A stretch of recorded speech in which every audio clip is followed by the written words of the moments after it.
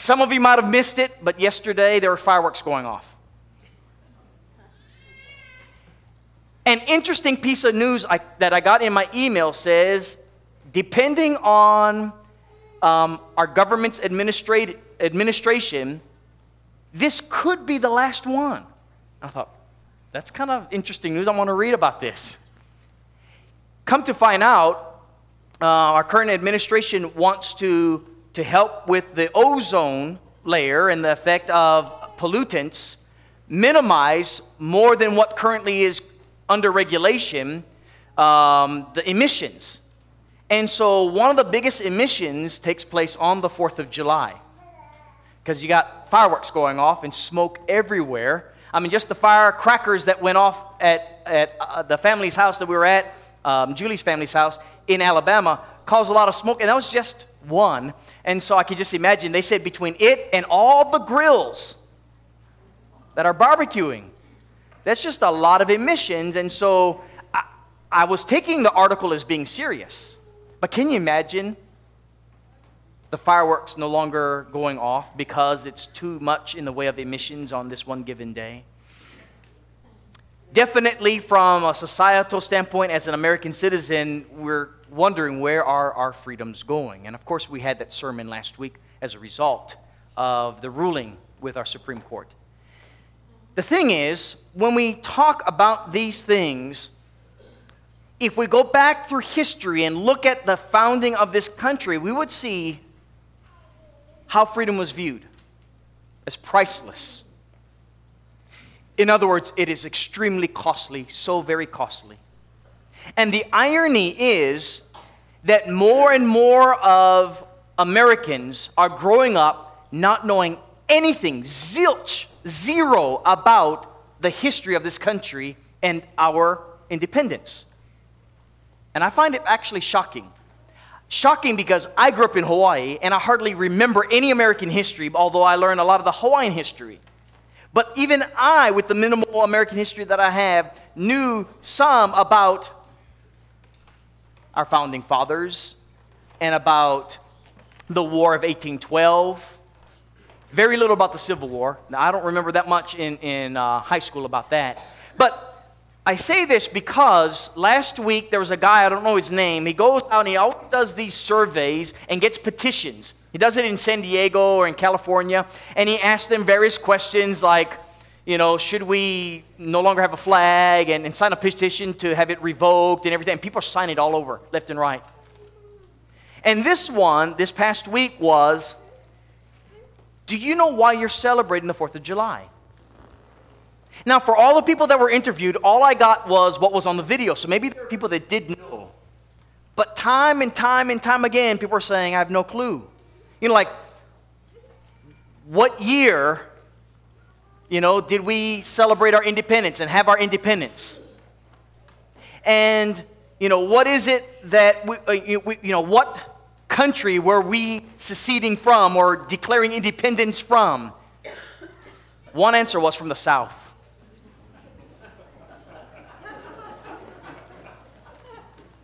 Yes, that was the country we were seceding from. The other was from California. What country were we seceding from? We're declaring independence. This is crazy, brethren. The ignorance is at an all-time high. And we're talking about people who are fighting till their death so that we could have this freedom. This is just an amazing thing.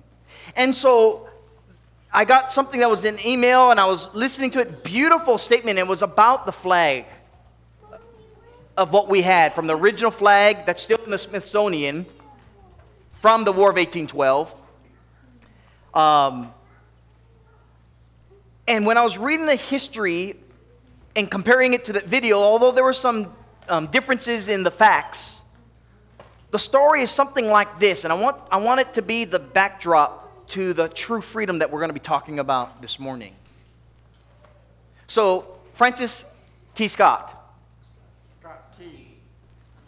Julie even corrects me even to this day. I can never say his name right. Francis Scott Key. It's what happens when you grow up in Hawaii.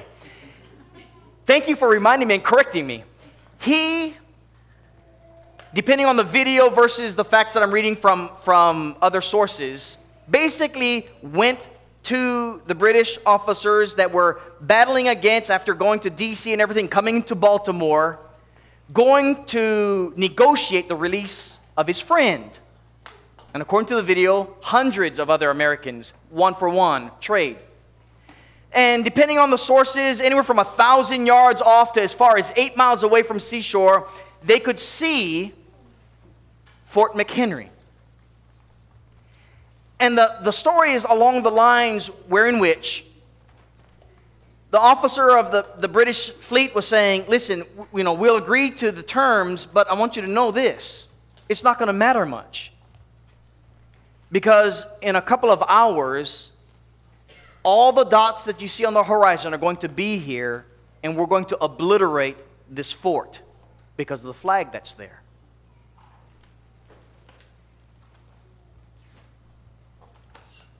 There are women and children at this fort. But the flag that was standing up, the flag of which the Americans had fought to show its independence, the flag in which was a banner of rallying for that independence, was not going to come down. And the officer from Great Britain said, listen, if you don't want anything to happen, harm to the women and children and to the men, all you have to do is take down the flag and be under British control again.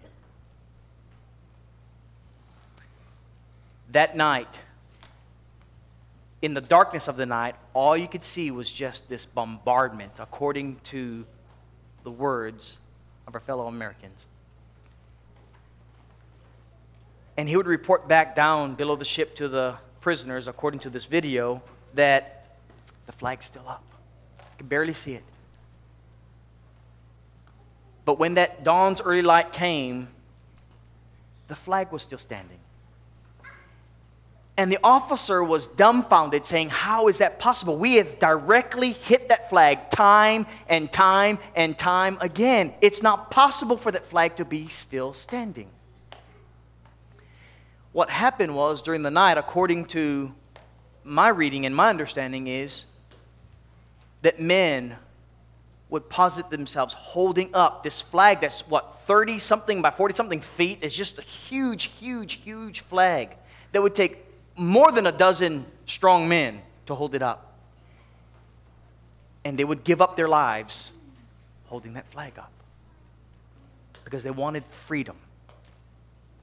Freedom from a nation that they were being oppressed by. This is our forefathers of this country, brethren. And they would be replaced by other men. As these men who had died holding up that flag would be carried away, other men would take their place, and they in turn would be killed. And they continually gave up their lives to keep that flag being raised. That's the modern view that we have of what we call the Star-Spangled Banner, the defense of Fort McHenry. It's priceless, all right. The price is great blood for freedom. We just had read by Ben out of Galatians chapter 5, verses 16 through 18. But I want to go back to Galatians chapter 5, verse 1. And I want to read this passage. And I want you to read it with me. And I want it to sink deep within your hearts, because it has everything to do with the freedom that we have, and to understand this concept of this flag, which is a big, big discussion right now in our country. Not just the Confederate flag, but even the American flag, the 50 stars, the stripes, stars and stripes. And I want you to read this in light of the freedom that we're talking about, which is in Jesus Christ, our true citizenship. So in Galatians chapter 5, beginning in verse 1, the apostle says, therefore, be imitators of God as dear children, and walk in love as Christ has loved us and given himself for us, an offering and a sacrifice to God for a sweet smelling aroma. Oh, I'm sorry, in Ephesians, I was wondering, that just does not sound like Galatians 5 at all. Sorry. Galatians chapter 5, which sounds a whole lot more like what I'm talking about. Stand fast, therefore, in the liberty by which Christ has made us free.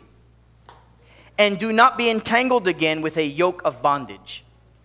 Indeed, I, Paul, say to you that if you become circumcised, Christ will profit you nothing.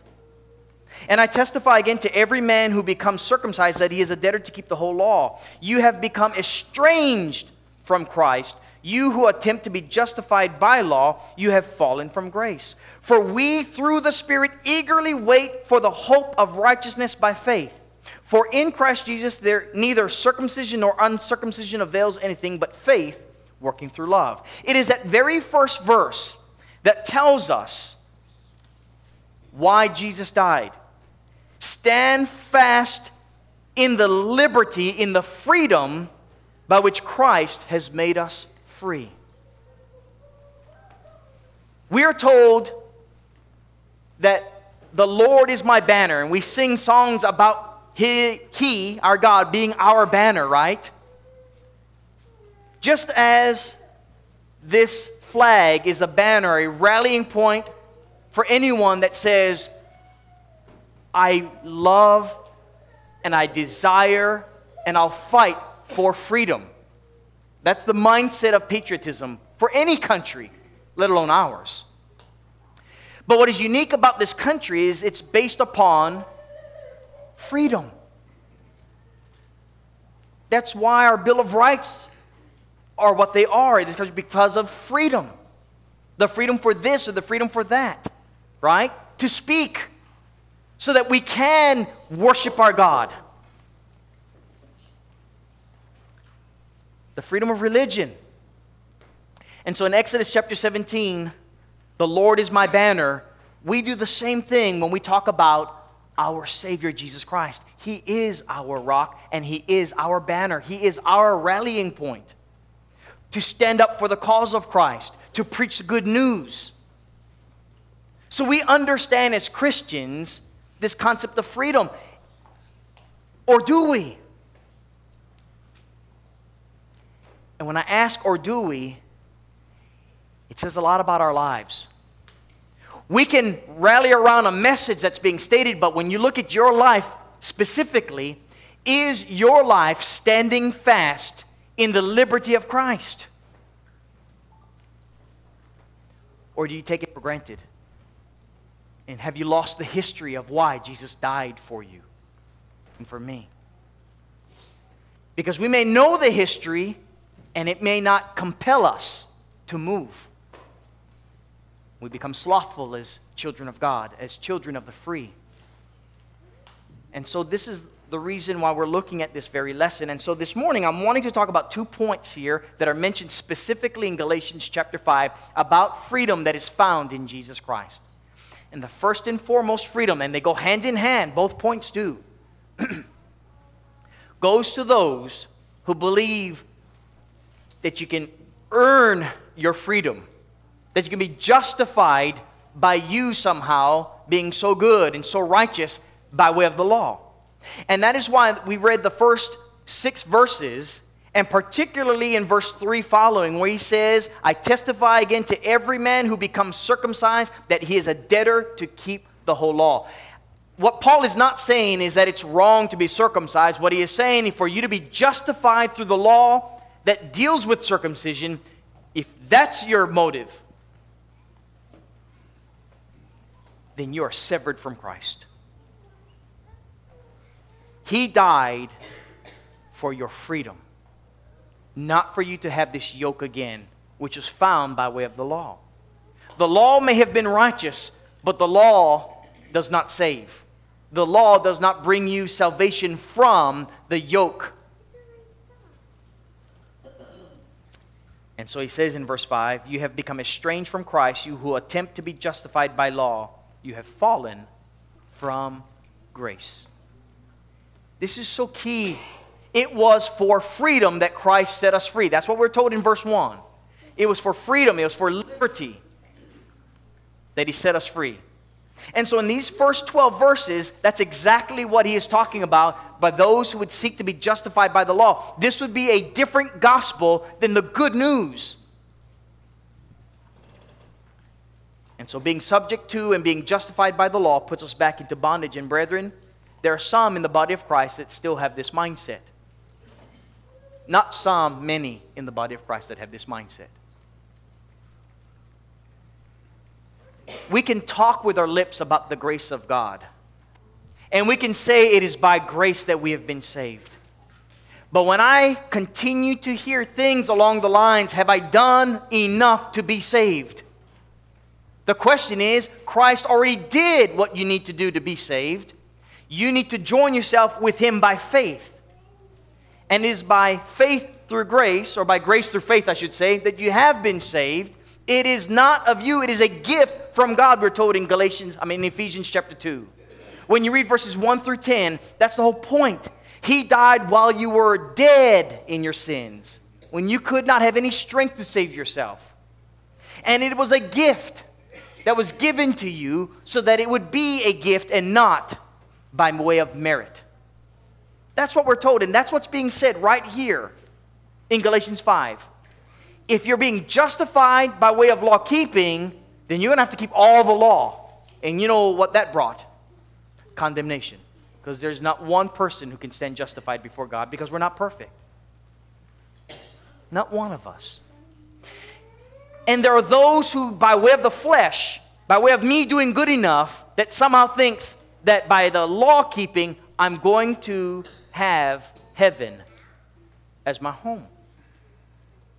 Brethren, we may not say it with our words, but we may live it out the way through our lives. And some of them among us still have this mindset because of the words that are being used. In fact, just coming to the building this morning, I had a wonderful conversation with Dane. Because we were talking, he said, Dad,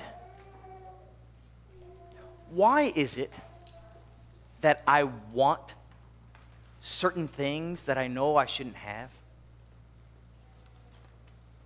He's being honest. I said, son, that's the battle that we go on. Every one of us goes in this battle. It's the battle between the spirit and the flesh, and they war against each other. Even the things that we know are not good for us, we sometimes have a desire for.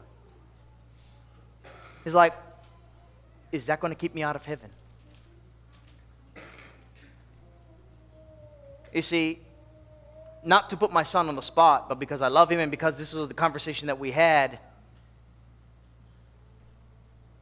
there are times in which I want to wring his neck. I'm sure he wants to wring mine too. Because I'm going, what are you thinking, son? And then there are times where he is so tender-hearted. There are times in which he has the most wonderful thoughts that he shares with other people. Strangers at times. And I see the love that he has for God, and I see that war that goes on, and Dane is no different than any one of us in this room. It's just that when you get to see it, sometimes he would not be the poster child of the one that would win the award for most spiritually living and active. Boy, I see it in him. I see the love that he has for the Lord, and I see the struggle that he has with the flesh. I said, son, even if you were the most spiritually minded boy that you could be, that's not what's going to save you. That will not save you. That should be your life in Christ, but that's not what saves you. What saved you was the blood of Jesus. And brethren, we sing it. Nothing but the blood to atone for our sins. Nothing but the blood to cleanse us. Nothing but the blood that draws us near to our Father. Nothing but the blood. It's not of us, but the blood. We sing it, brethren, unless you're not singing it by faith. And so we get to understand, those seeking to be justified through law keeping, by doing enough, you're severed from Christ if that's the case. It no longer is a gift. It's a merit that you have earned salvation, and that no one can do. It's for freedom of which He set us free. Freedom from that law. Well, there is a law that the apostle is dealing with in Galatians chapter 5, and he's actually talking about it, and we've talked about it in our studies for the last five weeks. maybe 6 weeks now, something like that. What we have here is a very important truth, and it's found in verse 5 and 6. Again, reading verse 5 and 6. For we, through the Spirit, eagerly wait for the hope of righteousness by faith. For in Christ Jesus, neither circumcision nor uncircumcision profits anything or avails anything, but faith working through love. Those are Paul's words. There's no caveat needed. Faith working through love. Brethren, that's what we were studying when we were studying 1 John, 2 John, 3 John, is faith working through love. And that's what we're told here by the Apostle Paul. You can either be justified by law, which there is no justification, or justified by faith in Christ and have that faith working through love in your walk with Him. Then you'll be justified. That's what he's saying. That's the freedom that we have, not only from the law, but the freedom that we have in Jesus Christ. Now, as we look at that, that does not mean, and this is where I can hear it already because it was me in the past saying this, and I hear it in sermons if I don't make the caveat. From brethren saying, well, does that mean you can just do whatever you want to do? No! What person who loves God wants to continue in sin? But yet, somehow, brethren want to have that. It's like, well, if you're saying this, here's what's going to happen. No, it's not. Not if you love the Lord. If you don't love the Lord, you're going to use everything that you can to not do His will and everything you can to provide for your flesh. And that person will not be saved. And so we're told in Galatians chapter 5. Read it with me in verse 13. Galatians chapter 5, verse 13. For you, brethren, have been called to freedom, to liberty. Only do not use your freedom as an opportunity for the flesh. Do not use your liberty as an opportunity for the flesh. Do you see that? He says on the one side, Christ died for you so that you would be freed from the law. Now, because you are freed from the law, it does not give you license to sin. Don't use your freedom as an opportunity to sin. On the contrary, because you are free in Christ, you're dead to sin, to no longer live in it. Romans chapter 6. And that's what he's saying here in Galatians chapter 5. Reading on, he says, for all the law, in verse 14, is fulfilled in one word. Remember, we're free from the law. That law that you're going to try and be justified by keeping all these laws, that you have that salvation. No, but all the law is fulfilled in one word, he said. You shall love your neighbor as yourself. That's what we're studying on in our Bible study. It's fulfilled in one word.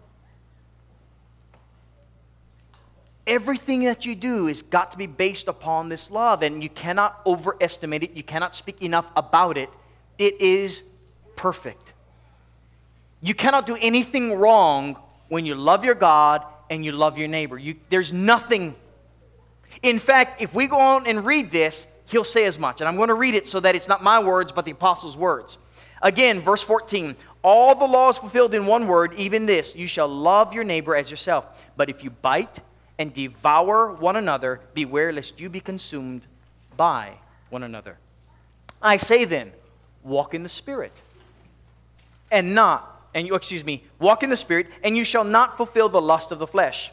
For the flesh lusts against the Spirit, and the Spirit against the flesh. And these are contrary to one another, so that you do not do the things you wish. But if you are led by the Spirit, you're not under law. I want to read that one more time. If you are led by the Spirit, you're not under law. Now, the works of the flesh are evident, which are adultery, fornication. That means having relations outside marriage. And I have to say that because I just assume everyone knows what that is. But when we're going to the jail, they're like, what does that word mean? So, not being married and having the marital relationship found in God's word.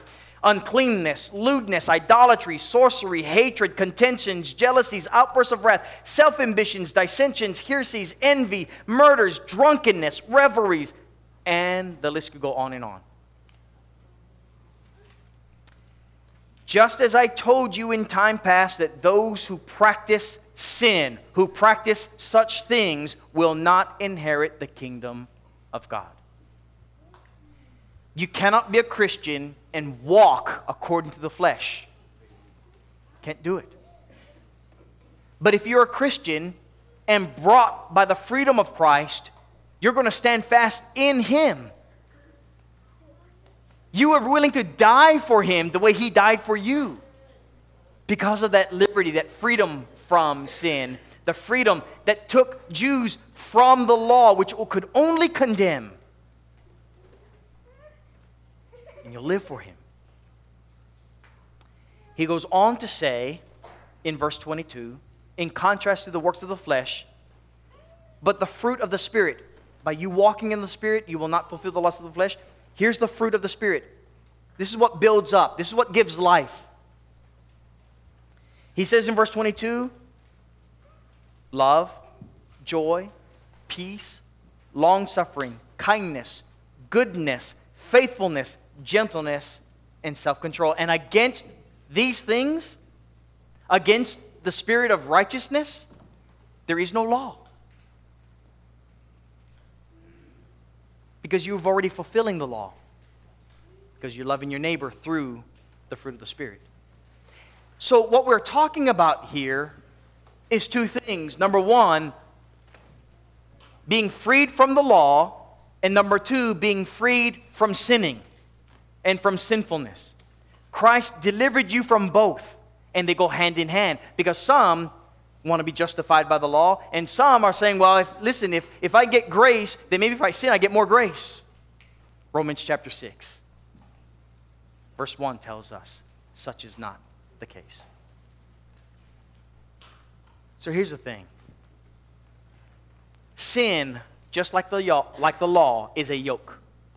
The law was a yoke. Even though the law is righteous and the law is holy and it's good, it was a yoke. The Apostle Paul said in Romans chapter 7, I would not have known covetousness unless the law said, don't covet. And then all of a sudden, what does he want to do? Covet. It became a yoke. And he goes on to say in Romans chapter 7, the things that I know is good and I love, I don't do. And the things that I know it to be sinful and I hate these things, I end up doing. O wretched man that I am, verse 24 of Romans chapter 7, who is going to deliver me from this body of death? Because I've got this war going on. And Paul says the same thing in Galatians chapter 5, verse 16 through 18. There's this war between the spirit and the flesh. But for the child of God, as we grow in Him more and more, and as we love the way He loves more and more, and we look like our Savior more and more, we put away the things of the flesh because we are able to walk in the Spirit. We're able to walk in the freedom that Christ died for. And that's what we have. Here's the relationship I see between what's going on with our country and the freedom that we have in Jesus. Many Christians are growing up not truly knowing what we've been freed from. All they have are a list of rules of what we're supposed to do. All I hear about, and I speak generally, stereotypically, not specifically about each individual. What I hear about is the Bible is our guidebook on how we're supposed to, solve every single problem. The Bible is a book of redemption. It is not a checklist. If you get this, you'll get this. Somehow, as if you do this with your parenting, your children are going to turn out perfectly. Not going to happen. You know why? Because your children grow up and they have their own heart. Just like you have your own heart when your parents were raising you. The Bible is a book that says we are sinners. Every one of us are sinners. And we need someone to save us because we cannot save ourselves. And the good news is Jesus did that. He freed us from sin so we can be free to walk in Him. And if we sin, brethren, if we sin, little children, 1 John chapter 2, verse 1, we have an advocate with the Father, Jesus Christ, the righteous. So He said, I write that you may not sin, but if you do, we have Jesus. That's the freedom that we have from sin, to no longer live in it because we have a Savior. So I want to finish with this passage. In 1 Peter chapter 2 and verse 16, Peter says the very thing that Paul said in Romans or in Galatians. Peter says, act as free men. Behave and live as free men. And do not use your freedom as a covering for evil. In other words, just because Jesus died for you doesn't mean you get to go and sin and live in sin. Don't use your covering of Jesus died for you as a cloak, as a covering to do evil. But he says use it as being bond servants or slaves to God. Use the freedom as free men, knowing you're not enslaved by anyone, but you put yourself under others for their well-being. That's why Paul said, I'm all things to all men, that some would be saved. Because he's a bondservant of God, a bondslave of God. And he says, then honor all people. Because that's what love is, right? It's fulfilled in one word, love your neighbor. So honor all people. He says, love the brotherhood, which, brethren, we still got learning to do on that. And then 3, fear God. And finally, he says, in the midst of a perverse and wicked leadership in the Roman Empire, let alone in Judea, which I don't think Peter was writing at this time to, he says, honor the king.